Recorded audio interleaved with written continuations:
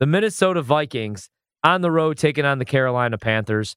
I was really high on the Panthers heading into the season. And by really high, I mean I thought that they could win 8 games. I mean, their win total was 7.5. I thought that was a little short. But again, Christian McCaffrey goes down. They've already ruled him out for Sunday, and they're really starting to miss Christian McCaffrey. I don't think that's really a hot take. The dude's 80% of their offense legitimately. Not only carrying the ball, but also as a pass catcher out of the backfield. He's one of the best in the NFL. Hell, he's one of the best offensive players in the NFL. Without him, they're in some trouble. Minnesota, also a weird team to figure out. They, not great. Minnesota, not great. They're 2-3 on the season. They had to come back just to beat the Lions last week. 19-17 was the score in that game, and they were 10-point favorites at home. And they should have lost that game against Detroit. The Panthers, after that 3-0 start, have dropped their last 2, and they're coming off a 21-18 home loss. They were 2.5-point favorites against the Eagles team, who we saw last night. And I'm not too high on that Eagles team. I don't think you are either. Terrible play calling once again, even though they did cover the spread last night. They lose outright to that Eagles team. The Vikings blew a 10-point fourth quarter lead. They end up driving 46 yards or so in that game, 37 seconds, and they hit the 54-yard field goal by Greg Joseph to win it. I'm not really high on this Vikings team, but I do like them in this spot against Carolina.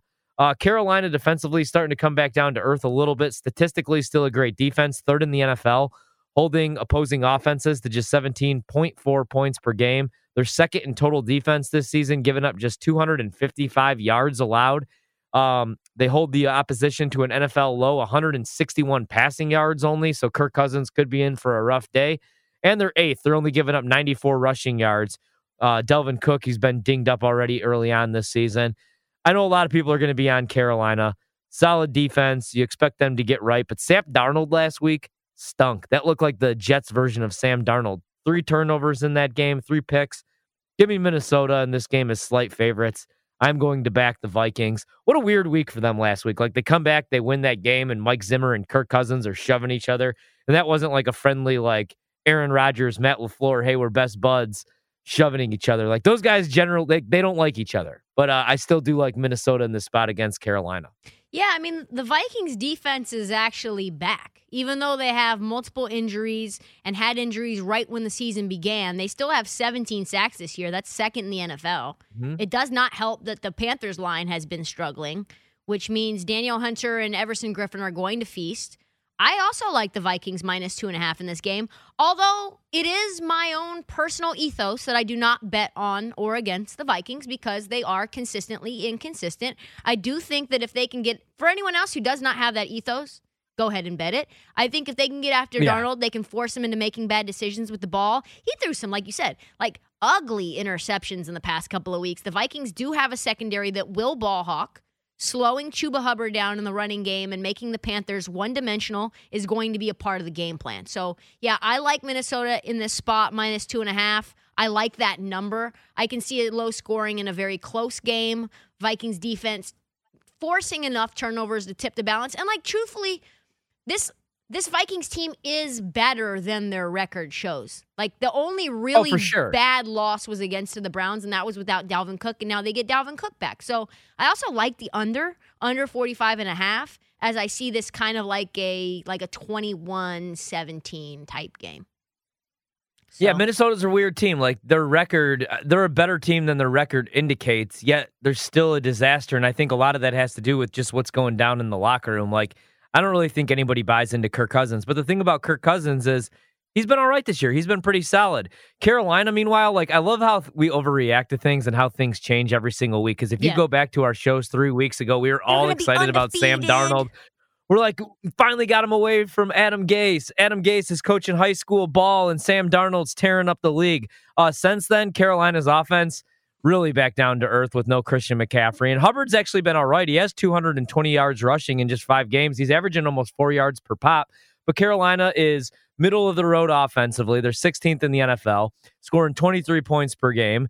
And you look at Sam Darnold, and he's only completing 65% of his balls, and he has 6 touchdown passes. Okay, but he also has already thrown 6 picks. So the number 6-to-6 ratio, not great. And he's 22nd in the NFL in QB rating, 51.3. So Sam Darnold maybe is just what we thought Sam Darnold was. maybe serviceable, but definitely not an elite starting quarterback. Give me Minnesota in this spot. I like Cousins, especially in a shootout. And like you said, Cousins hasn't been bad. This season, he's completing 70% of his balls. He's got 1,400 yards, throwing the ball to Justin Jefferson at will. Justin Jefferson is going to get his. He already has 10 TDs, only 2 interceptions, which is pretty stunning coming from Kirk Cousins. This is, by all intents and purposes, a good Kirk Cousins year. And on top of that, even though Chuba Hubbard is good, he's playing very well. He was a Heisman candidate for a reason. He is no CMC. Christian McCaffrey still being out this weekend really hurts them. It changes the nature of how the offense clicks. Without him, I just can't see them winning this game. But like I said, the Minnesota Vikings have snake bitten me so many times that I just can't bet for or against them. It's just can't do it. Just can't do it. I might take the under. For sure. And No, I think the under is actually a strong play. And I just got done saying if this does get into a shootout, I would trust Kirk Cousins more. But I don't think there's going to be many points scored. Because like you said, Minnesota's defense, still solid. The injury report scares me a little bit. Anthony Barr was on there. He did not practice. Everson Griffin also did not practice. They've been dinged up. Actually, Anthony Barr was limited today at practice, so at least he got out there, though. Yeah. But Kirk Cousins, they have the 10th passing offense in the league. He's averaging 269 passing yards per game. So, we always do this. Is Kirk Cousins elite? Well, he's not elite, but he's at least top 10 statistically this season. He's thrown every pass this year. He's dropped back for every pass except for one for the Vikings. Like you said, 10 touchdowns, 2 picks. Now, the QBR, not tremendous, but I don't really care about QBR, but it's 17th in the league.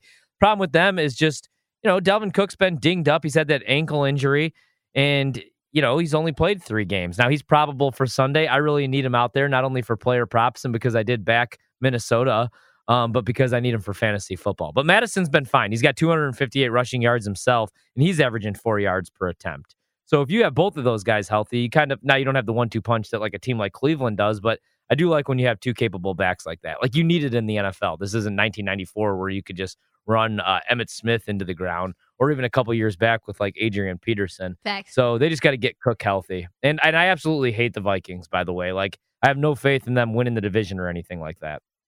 Yeah, same. This is the game that they should win. This is the game that they've already been snake bitten a couple of times before. They were snake bitten against Cincinnati. Yeah. They were snake bitten against the Cardinals. They really should have won that game. And ultimately, the Cleveland Browns loss wasn't that bad. So there's only had one bad game offensively.